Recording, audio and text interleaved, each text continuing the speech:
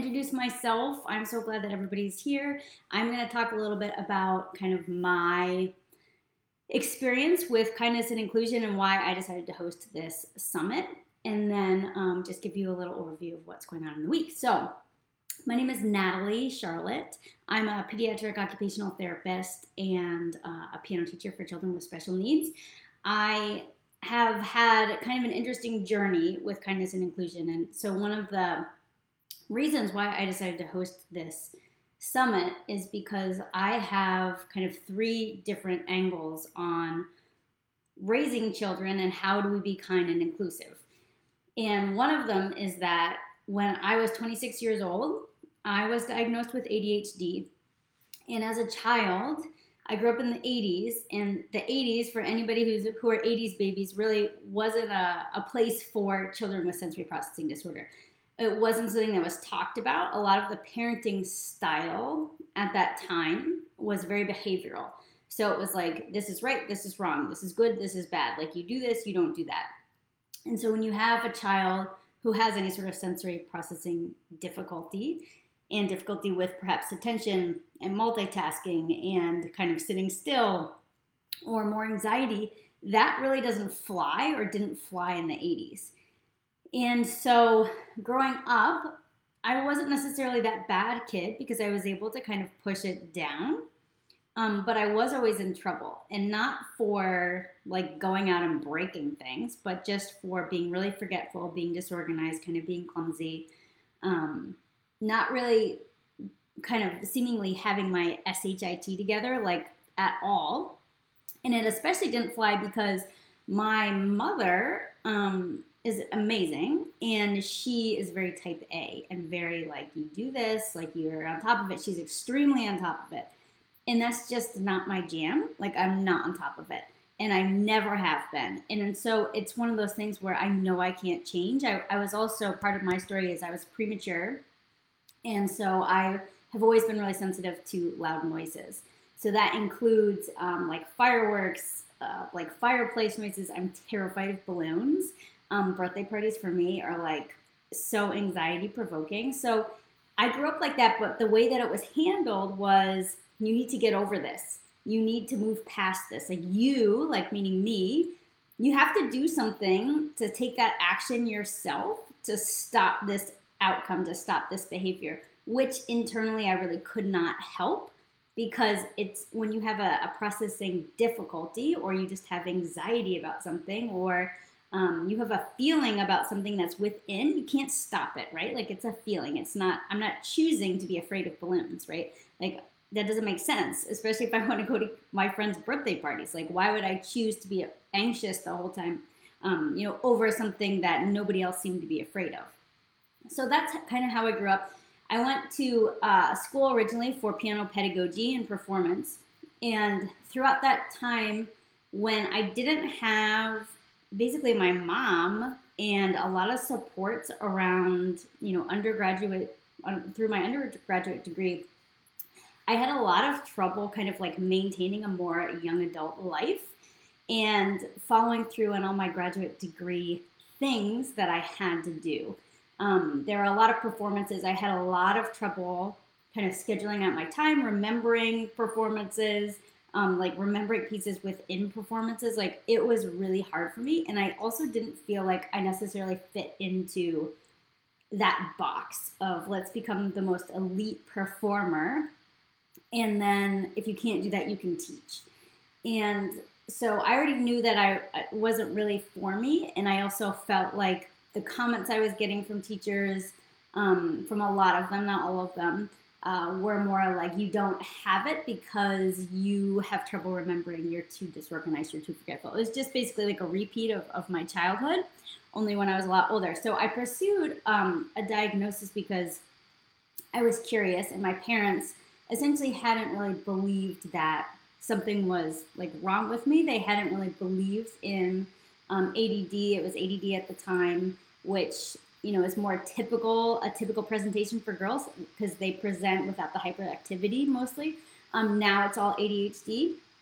But my parents were basically like, you need to learn how to help yourself versus relying on this diagnosis. And I understand that, but at the same time, when you or your child has a diagnosis, it can be very freeing in terms of understanding how you process information, so that then you can take what you know and take what you've learned and then apply it to kind of other areas of your life, and have this deeper understanding of like, oh, I'm not a bad child, I'm not a bad person, like this is just me. And I've come to a place now where, yeah, like I know when I go to the store, like I'm not going to remember everything on the list. So I might have to go a couple times that day, and that's okay for me. Or, like most recently, I bought some early birthday presents for my son who has a birthday coming up, and I forgot where I hid them. So I hid them somewhere in the house, and then I was like, oh, this is amazing. He'll never find them. I hid them, and then I didn't write down where I hid them, and I couldn't find them for weeks. For 2 weeks, I could not find his birthday presents, and then he found them himself. So that was interesting.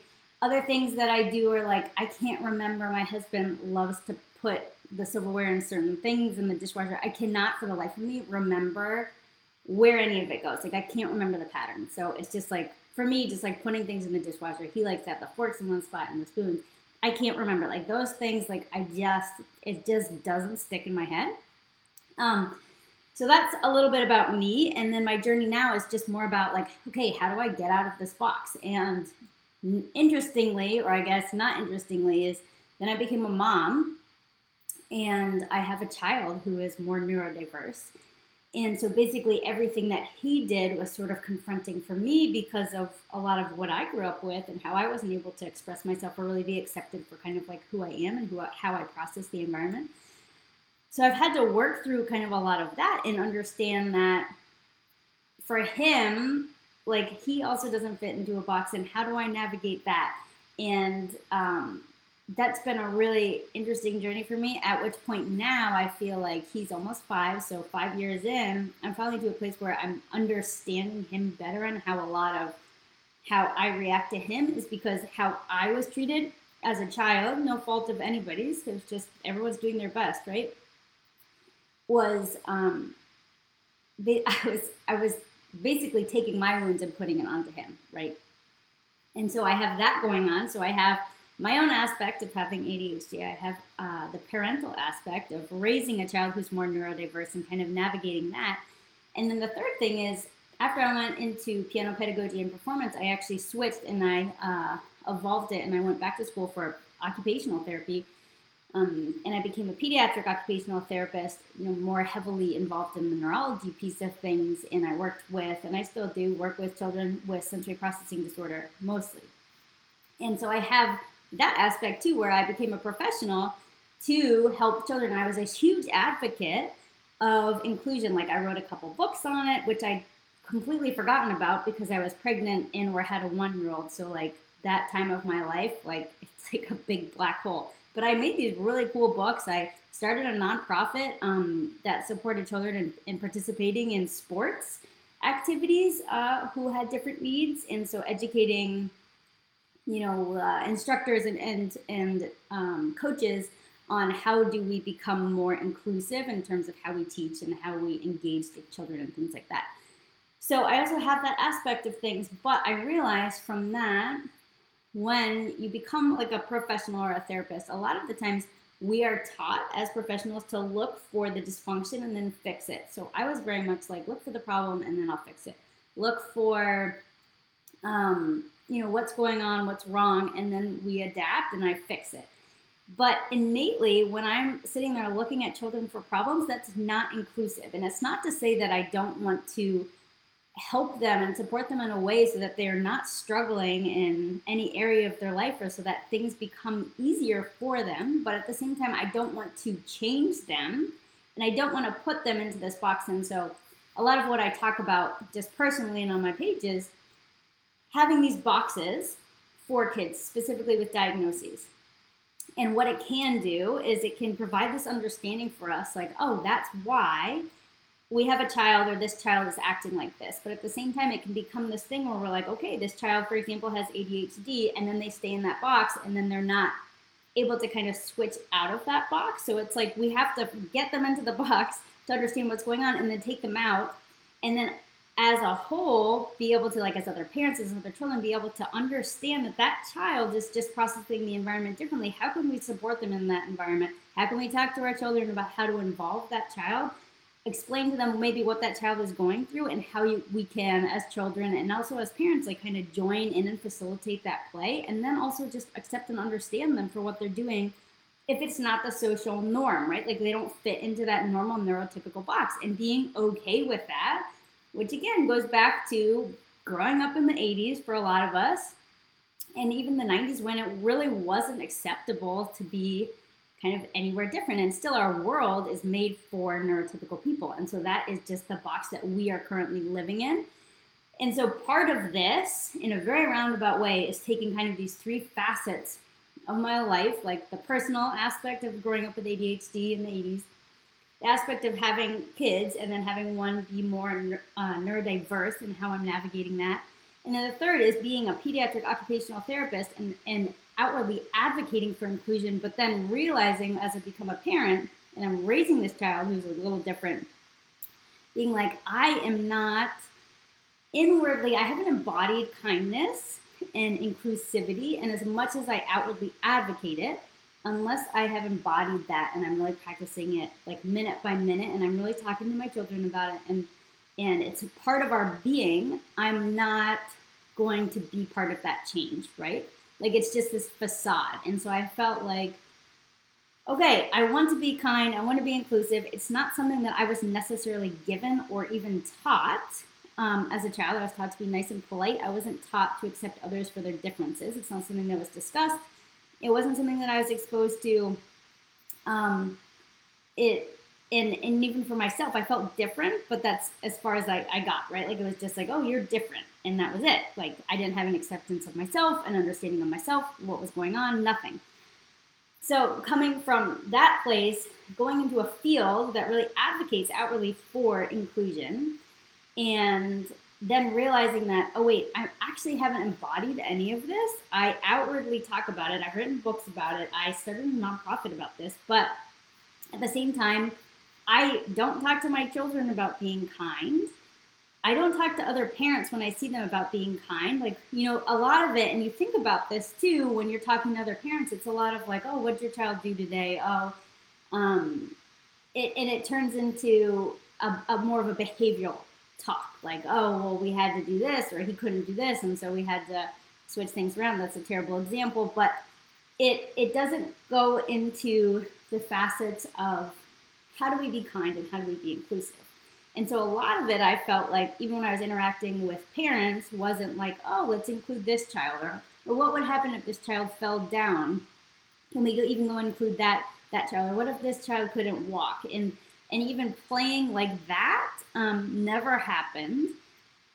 And I don't, at this point, the children that my kids have been exposed to don't have visible disabilities, and I'm sure that a lot of them do have invisible ones, but not visible ones.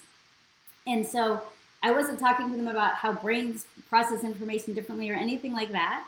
And then in terms of just being inclusive, like you have to be kind first. You have to really embody kindness to then be an inclusive person, right? Like I can't be unkind and then look at other people, understand what they're going through, accept them, like be open to learning, understand and accept them, be kind, and then be inclusive. Like I have to go through all those steps to really be inclusive, and then talk to my kids about it and be comfortable with that. Like if I'm not comfortable with it, and I feel like a lot of parents aren't, just given how we are raised and what we're exposed to and our experiences, we can't talk about it with our children, right? And we don't. And sometimes I feel like even when we start to bring it up, we're like, oh, is this wrong? Like I don't know what I'm doing. And I felt like this, and that's my profession. That's my profession. Okay, so now I'm getting a little fired up, and I'm wearing long underwear, so I'm super hot. But that's basically how I decided to start this summit, is because I just wanted parents to have a place where they could listen and join in a conversation if they wanted to, or a discussion around how do we raise kind and inclusive kids. Because it's something that I think is kind of thrown out there, like very surface level. But when it's surface level, it turns into niceness and politeness. And that's not really kindness. And again, you need kindness for understanding and acceptance and inclusivity. So that's really where we're going with this. This whole summit is more focused on how are we inclusive around and towards and with people with disabilities. So that's visible disabilities and invisible disabilities, because inclusivity in itself is a huge topic. And so I am just focusing this summit on what my profession has exposed me to, because it's a place that feels more tangible for me to start. Not that anything else or any other differences are not important. This is just coming from personal experience. Where am I going to start? I'll start here. And so that's why this summit is happening. We have a lot of really amazing speakers that I'm really excited about. And it's just a place to come and listen. They're going to be short. This is tailored to parents. If you know any parents who are interested in raising kind and inclusive kids, and I'm sure parents outwardly would say yes, yes. But again, it has to be something where you have parents who are willing to kind of sit, listen, and then reflect on their own experiences, reflect on how they grew up, reflect on how they're currently parenting, and then how can they take little steps. And at the end of this summit, I am going to put together a program that highlights everything. And again, part of this is for me, right? Like, I started this summit because I felt like I wasn't doing a good job being inclusive or kind, especially embodying it and then teaching it to my children. So I want a place where it's like, okay, when I go to the playground, like, I can do these 3 things to start with. And that's kind of how my brain works too, like having something tangible and practicing it until it becomes like a natural habit, a subconscious habit, and then I don't have to think about it, right? It's embodied. So I'm going to put together highlights from all of these talks that will be available at the end. And I'm also doing, and I have done, these really short stories, snippets, insights from parents around their experience with themselves and with their children, with regards to inclusivity and kindness. And so that's up on a podcast. I started a podcast. It's called Full Circle from Parents to Children. Yeah, Full Circle from Parents to Children. And on there are all of these stories that range from like 4 minutes to 20 minutes, and they're really, really fascinating. And I've already learned so much from these parents, just sharing like what they went through, like what do they do in certain situations. Like, I took my son to school in 1st grade and the teacher said that she couldn't handle him. Like, what do I do? Like, things like that are very confronting. Or like, yeah, I realized I was going somewhere and my children saw someone who was different and they started to laugh. Like, what do I do? Like, and this has happened to, I think, a lot of us, a lot of these stories. So that's a really good place to start too. I did post some of the snippets in here, but if you want the full episodes, I just put them on this podcast and you can go through, and they're really, I don't talk at all. So if you don't like the way I talk, I'm not in it. It's just different parents speaking, and it's really great. So I have that. And yeah, if you have any questions throughout this, certainly reach out and comment. If you can join live, it's always better. I really can't see anything. I don't know who's here or comments. Oh, hello. I can see. I'm in the right place. Well, that's good, because now I'm 13 minutes in, so that would be a total bummer if I wasn't.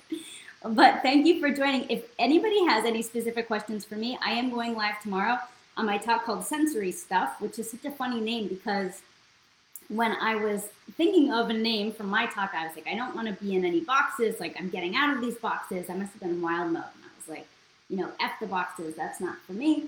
And so I just came up with Sensory Stuff. And then last night I was like, that's a really weird name for a talk, Natalie. What are you going to talk about? And but it's going to be really good. It's about how you can recognize as a parent if there's any sensory issues going on, so that then you can talk to your child about it and then help facilitate your child getting involved in the play. Because a lot of sensory things are, growing up in the 80s, are like those bad kids. And so it's how do we understand and learn from it and then shift it, right? So that's what I'm going to be talking about tomorrow morning. We have another speaker today, which is going to be really, really great.